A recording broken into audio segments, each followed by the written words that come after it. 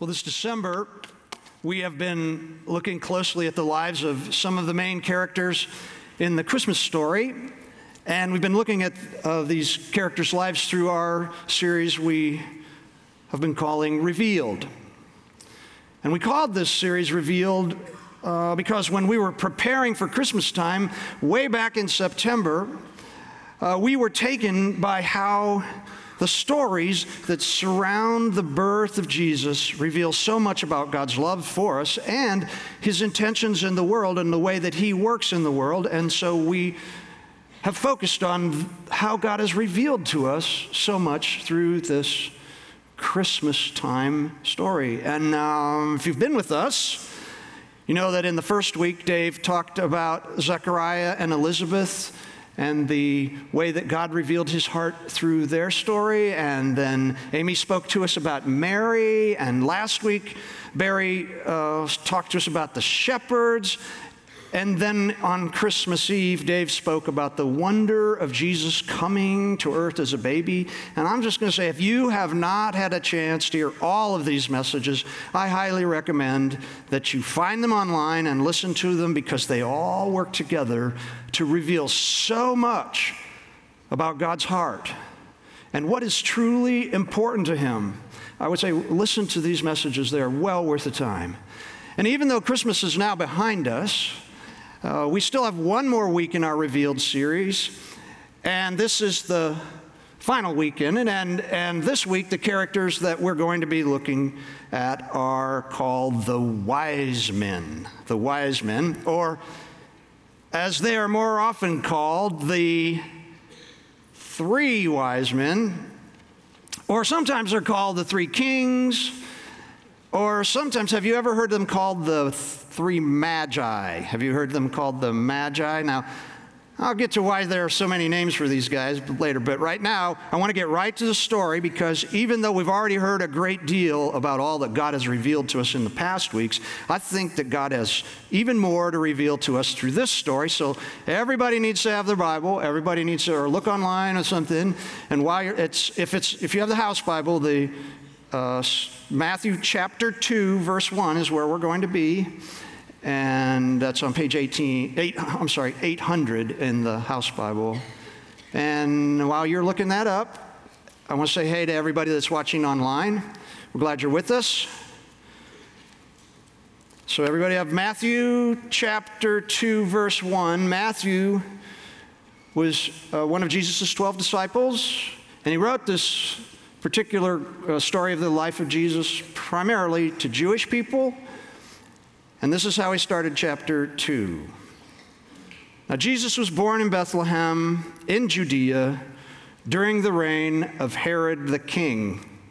Now, I want to stop there for just a moment and let you know that Matthew is saying Jesus was born in Bethlehem of Judea, and he continually, every time he mentions Bethlehem, he also ties on the business of being in Judea, because, do you know this? There were two Bethlehems at that time. One was in the southern part of Judah, which was near Jerusalem. And then there was another one that was just a few miles from Joseph and Mary's hometown of Nazareth. And so it would have been very possible for them to just have traveled a few miles to a nearby Bethlehem and had this baby there. But what do all the prophecies about where Jesus was to be born say? He was to be born in Bethlehem of Judea. And so Matthew constantly is reminding us of this, that Jesus fulfills the prophecy. He doesn't want us to ever get confused about which Bethlehem Jesus might have been born in.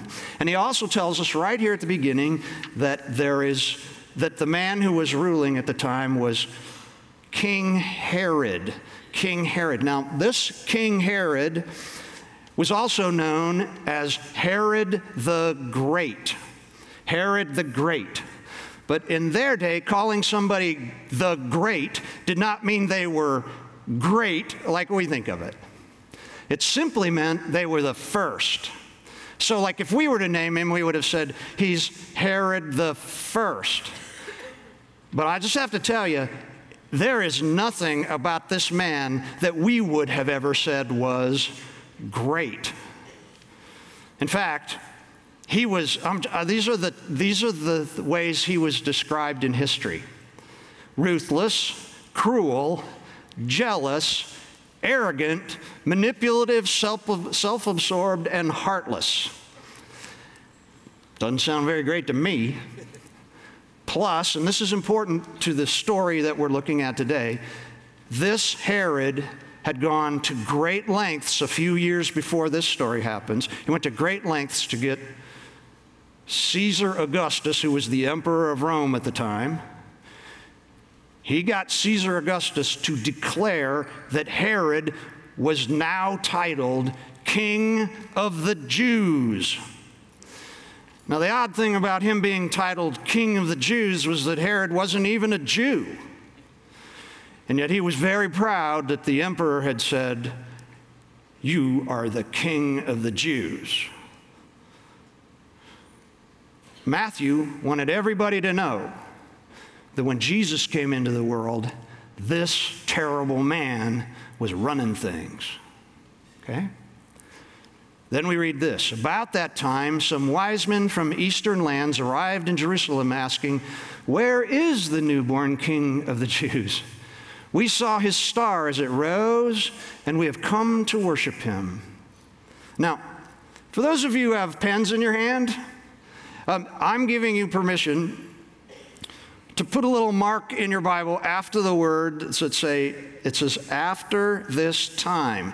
For some reason, our translation, the NLT, does not include the word "idu," that's the Greek word, which is usually translated "behold."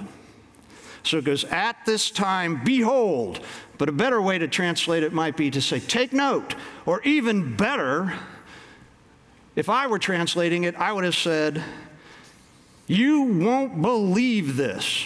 You won't believe this." So your Bible should actually, I think, read like this: about that time, and you won't believe this. And I think Matthew added that little "idu" in there because he knew that nobody in his world in the first century would have believed for a moment that the next words you're going to find in there are, well, our translation says wise men, but the Greek is literally magi. It says, about this time, and you're not going to believe this, magi came from eastern lands looking for the newborn King of the Jews. And here's why nobody would have believed it. Calling these people wise men was being kind. Magi were astrologers, they were soothsayers, they were magicians, they were fortune tellers, and they worked in the courts of the kings in nations like Mesopotamia and Persia. And they may have been wise about some things, but they were wise in the ways of fortune telling. And Jews, they were suspect of magi. No, that's nice. They were hostile towards magi because God had told them very specifically in the Old Testament that Jews weren't supposed to have anything to do with astrologers and fortune tellers. And this is why Matthew says, can you believe it? Magi came all the way from someplace way out in the east to Jerusalem looking for the newborn king. And it says they'd seen his star rising and they'd followed it all the way to Judah, believe it or not. Now, we have no idea exactly what was going on with this star. People have tried to tie what was going on with the star and what the Magi saw to some sort of natural astronomical phenomenon that might have happened at the time. They say, well, there might have been a comet, there's a comet that went over, or that two planets came together and it made a big bright star in the sky, or something like that. I mean, there are all kinds of guesses about it, but they're all guesses. What's going on with this star is still a mystery. We just have to take the Magi's words. Now, they were astrologers, by the way, but somehow they knew that that star was telling them that they needed to go to Jerusalem and find the newborn King of the Jews. And this brings up another question. Why would these magi from so far away, out in the way eastern part of the world, have any interest whatsoever of traveling all that way over land and going to Jerusalem, of all places, to look for the newborn king of the Jews? The Jews were the hillbillies of the ancient world, folks. Nobody really cared about the Jews. And yet here they go. Why?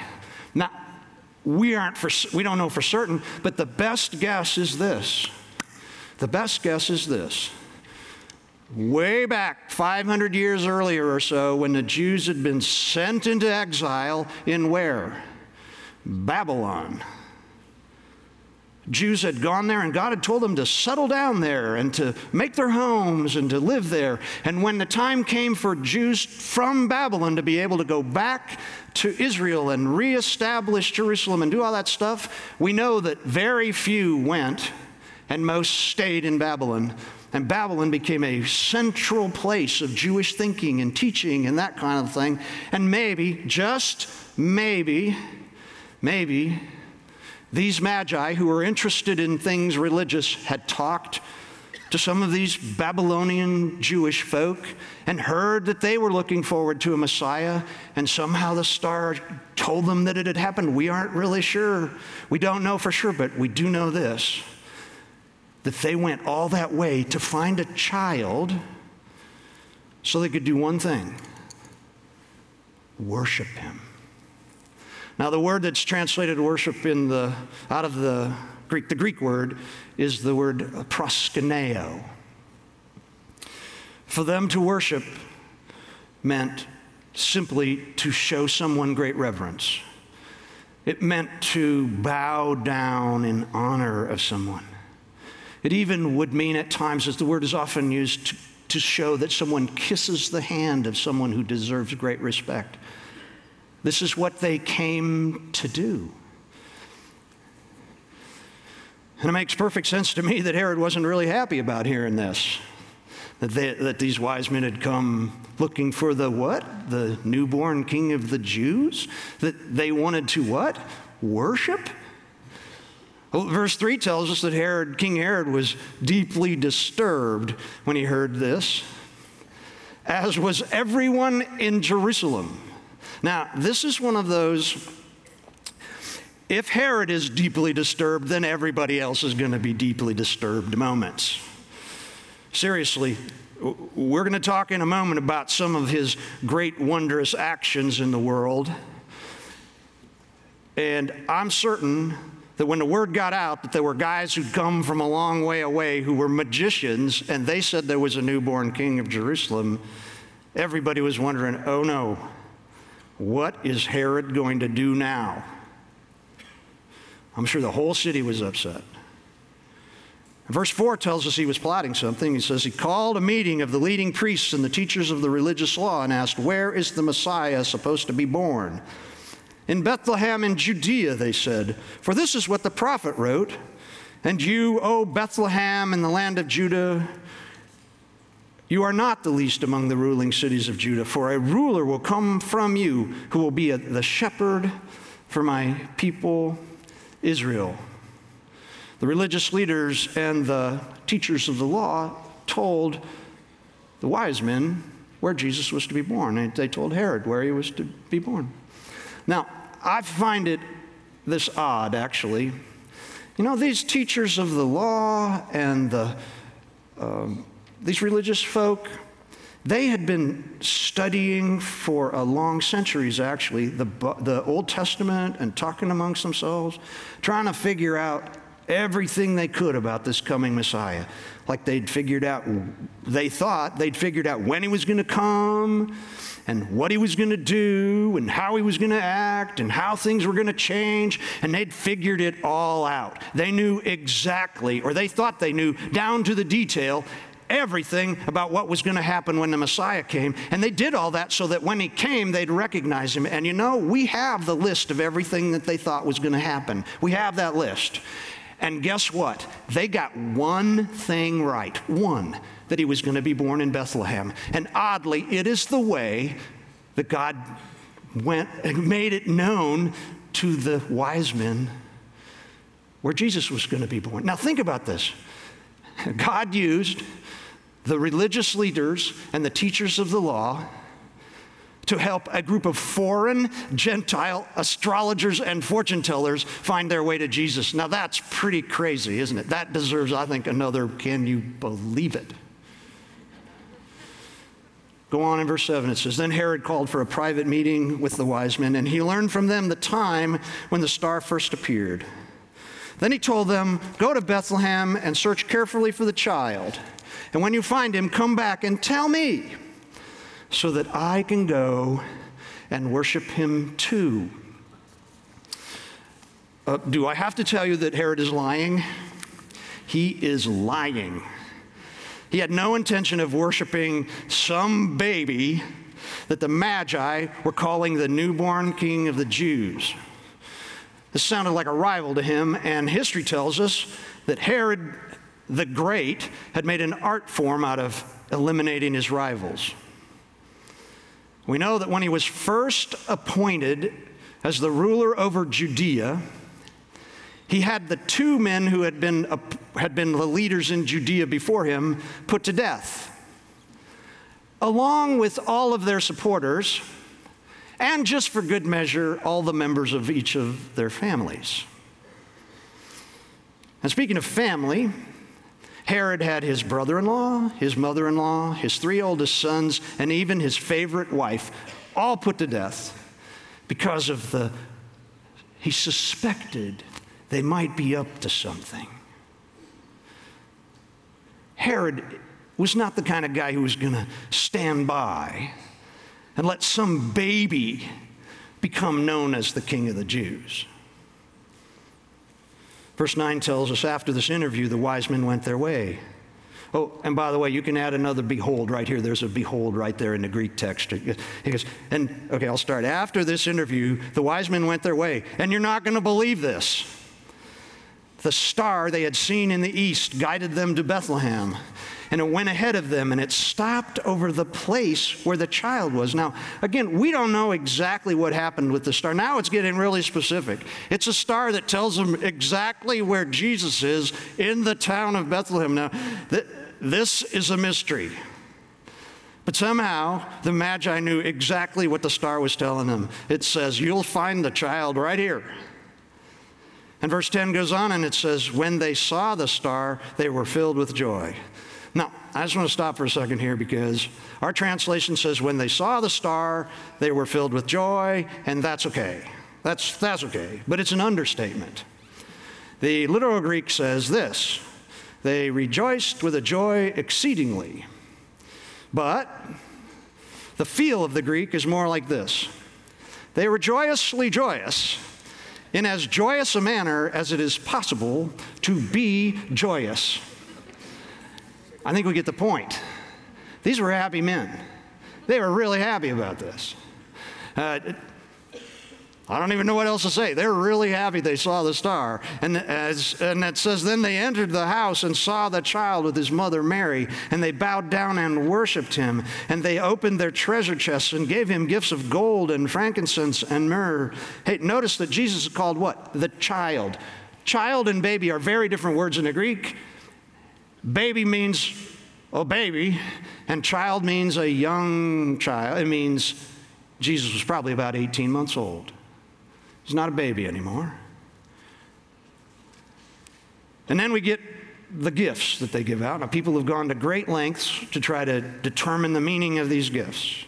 They say gold means this, frankincense means this, myrrh means this.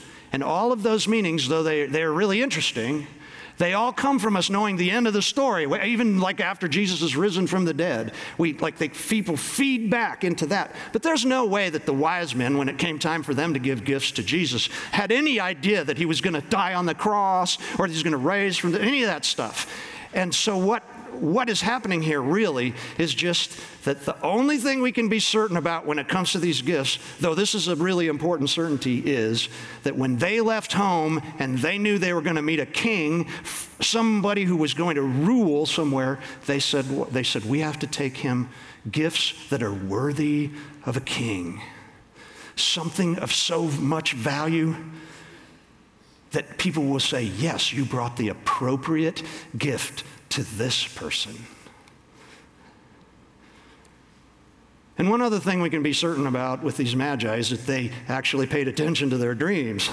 Look what it says in verse 12. When it was time to leave, they returned to their own country by another route, for God had warned them in a dream not to return to Herod. Now, this is the end of the Magi's story.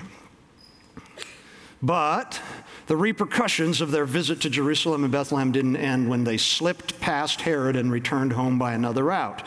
If you read on in the story here in this chapter, you'll find that God also visited Joseph in a dream, as just like he did with the wise men. He came in a dream, but what he told Joseph was to get up right now, get up out of bed immediately, here in the middle of the night, gather up Mary and Jesus, and flee off to Egypt. Go, because Herod is coming and is intent on killing little Jesus. And that's exactly what Joseph did. He did that. And can I add, I am confident that when they left for Egypt, they took with them treasure chests worth of gold and frankincense and myrrh. And my bet is that they paid for an extended stay in a foreign country as refugees with the gold and the frankincense and the myrrh that they'd been given by the Magi.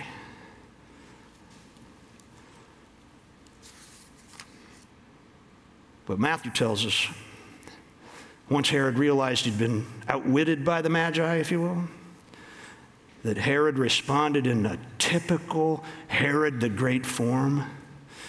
This is a terrible part of the story. He ordered that every little boy under the age of 2 living in the region around Bethlehem was to be put to death. Now, most scholars believe that the population of Bethlehem at the time would have been such that maybe at the most there were 20 little boys. And the thinking is it was probably more like 10. But even one child's death due to Herod's jealousy and his rage, just even one is one too many. You know, and while the story ends with Jesus' family safely escaping to Egypt, and it actually ends with them coming home and going back to Galilee, back to their hometown in Nazareth, they're there safely. We see that it ends safely, but you know, it also ends with one of the greatest sadnesses in all of the Bible. I mean, it has a title. It's called The Slaughter of the Innocents. And it's called that for good reason. This story that began with such wonder with the wise men following a star in search of Jesus, it ends with inconsolable despair. Can you imagine what it was like in Bethlehem of Judea then after all those baby boys were killed? And this reminds me of our world. It is a world filled with great wonder. It is a world that is filled with things that excite us and show us the goodness of God, and yet it is also a world that is broken in so many ways, and this cannot help but break my heart. Now, people have added a lot of details to this story over the centuries, the traditional things that have come that we don't find in the Bible. One detail that we all know about is that every time we picture the Magi in our nativity scenes, they show up on the night Jesus was born. It's okay. It's good to keep the Magi in the story, but the truth is they probably didn't show up for a year and a half afterwards, but that's okay. I just want you to know that that's just part of the tradition. We want to keep all the characters together there around the manger. And also, the number of Magi is how many? 3. And Matthew never says anything about 3 Magi. That comes from the fact there were 3 gifts, and they can't imagine that more than 3 guys could bring 3 things, and that they'd all have to bring 1, and that's okay. That's okay. 3 Magi is fine. 3, that's okay. But we don't know. There might have been 50. I don't know. But we have 3 now. And, oh, by the way, did you know that In the 6th century, somehow they discovered the names of all these guys. Now, in the Western church, they're all called Gaspar, Balthazar, and Melchior. I'm just going to say if these aren't their names and if I was one of them and somebody gave me the name Melchior, I probably wouldn't be happy about it. But we'll just say, and by the way, there are 4 other Christian traditions that have 3 different names for them. And so when we get to heaven, and there are 15 possible names we can call out when we meet the wise men, and my guess is that none of those 15 names will be answered to by any of them. I'm just saying, it's okay though. We have these details. Plus, the entire notion of these men being astrologers and fortune tellers has been pretty much washed out of the story. Why? Why do we wash them out of the story? Because it's not cool to say, and Gentile pagan fortune tellers came to visit Jesus. No, so what do we say now? We say they were kings, even holy kings. Well, that's okay, but this is just a shift. But you know what this shift does?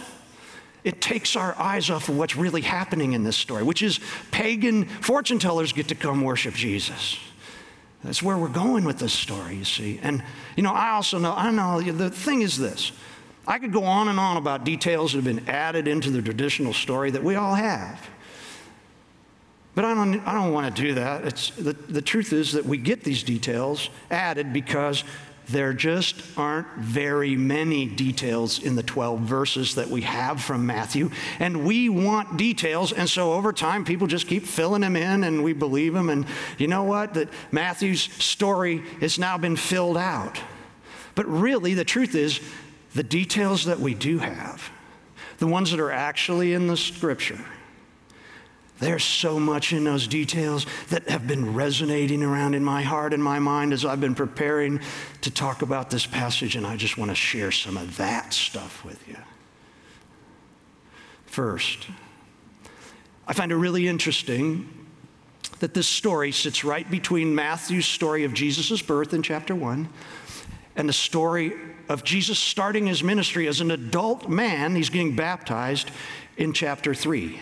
We've been looking at chapter 2, and chapter 2 sits right between Jesus the baby, right, and then chapter 3, which is Jesus at the beginning of his ministry. He's grown up. He's getting baptized by John, and he's going to go preach. But then right there in that center spot, Matthew sticks a story about a few men, a group of men who were considered pagans and outside of anything that the Jews would have wanted anything to do with, who knew the right thing to do even before Jesus had said but a few baby words, even before Jesus had taken but a few baby steps. They knew the right thing to do when they were face to face with Jesus. And what was it? They knew the thing was to bow down on their face and worship the King. They showed him reverence. They showed him honor. They showed him worship. These magi, these Gentile astrologers, were the last people that the religious leaders of the time would have ever allowed within 100 yards of their Messiah. If those religious leaders had known this was Jesus, the Messiah, if they'd known it, they'd have kept these guys away. And yet, guess what? These guys, can you believe it? These guys, they were some of the very first people who ever got to do what someday all of humanity will do, and they will bow before Jesus and confess that he alone is the King. Boom. That's what this story's about. In fact, the only thing that we really know for certain about the Magi, the only thing that we know for certain is that their legacy is this: that they did everything they could to worship Jesus. Everything they could to worship Jesus. And what's been swirling in my heart is this, as I think about these men, who the only thing we know about their legacy is that they went to great lengths, without reference to anything else, to get to worship Jesus. As I long for that to be what I'm known for as well. I long for my every word and my every deed and my every thought to be focused on worshiping the King. I know I have a long way to go in this before I reach that place in my life, but this story tells me that God says that any journey that is focused on worshiping Jesus is worth the effort. And my goodness, is this story one more in a long example of the upside-down nature of God's kingdom or what? You know, this story tells us that God gladly accepts worship from people who are seeking him, no matter who they may be. Even if they're pagan fortune tellers like the Magi, this story tells us that even those of us who may be seeped, think about this, seeped in things that religious people would say, that keeps you from having any right to be connected to God at all. This is who you are, and God wants nothing to do with you. But this story tells us, no, the Magi prove that all are welcome in God's new kingdom. The Magi, just like all the other characters in our Revealed series, have shown us that God is not a God of favorites, that he sees our hearts. And not only does he see our hearts, but he wants to fill our hearts with a joyous joy that is as joyous as it is possible to be joyous. So don't be discouraged. God is calling to you, no matter what your past may be, no matter what others may have said about you, no matter what shame you may be carrying, no matter how distant you may feel from God today, he is calling you to come to him, to come to Jesus, accept his love for you, and find the reason that you were put on this earth. Think about this. I have no idea what these Magi did with the rest of their lives, but we all know they did one thing. The purpose was to be remembered for centuries as the people who did what? Worshipped Jesus. That's why they were put on the earth. You can find why you were put on the earth. And in the process, join with all of us who love Jesus and worship him as well. I'm so thankful for the story. You know, the Christmas story would have been fine without the wise men. It would have been fine without him. But God wanted to make sure that we knew that unexpected people that other people would have never thought had any right to stand before the Lord and worship him, that unexpected people are welcome in God's kingdom. We're all called, we're all welcome to join with other unlikely people just like you and me to follow Jesus, to worship Jesus, and to ultimately join in God's mission, which is what? It's to bring healing and comfort and joy to our needy, broken world. That's what it's all about.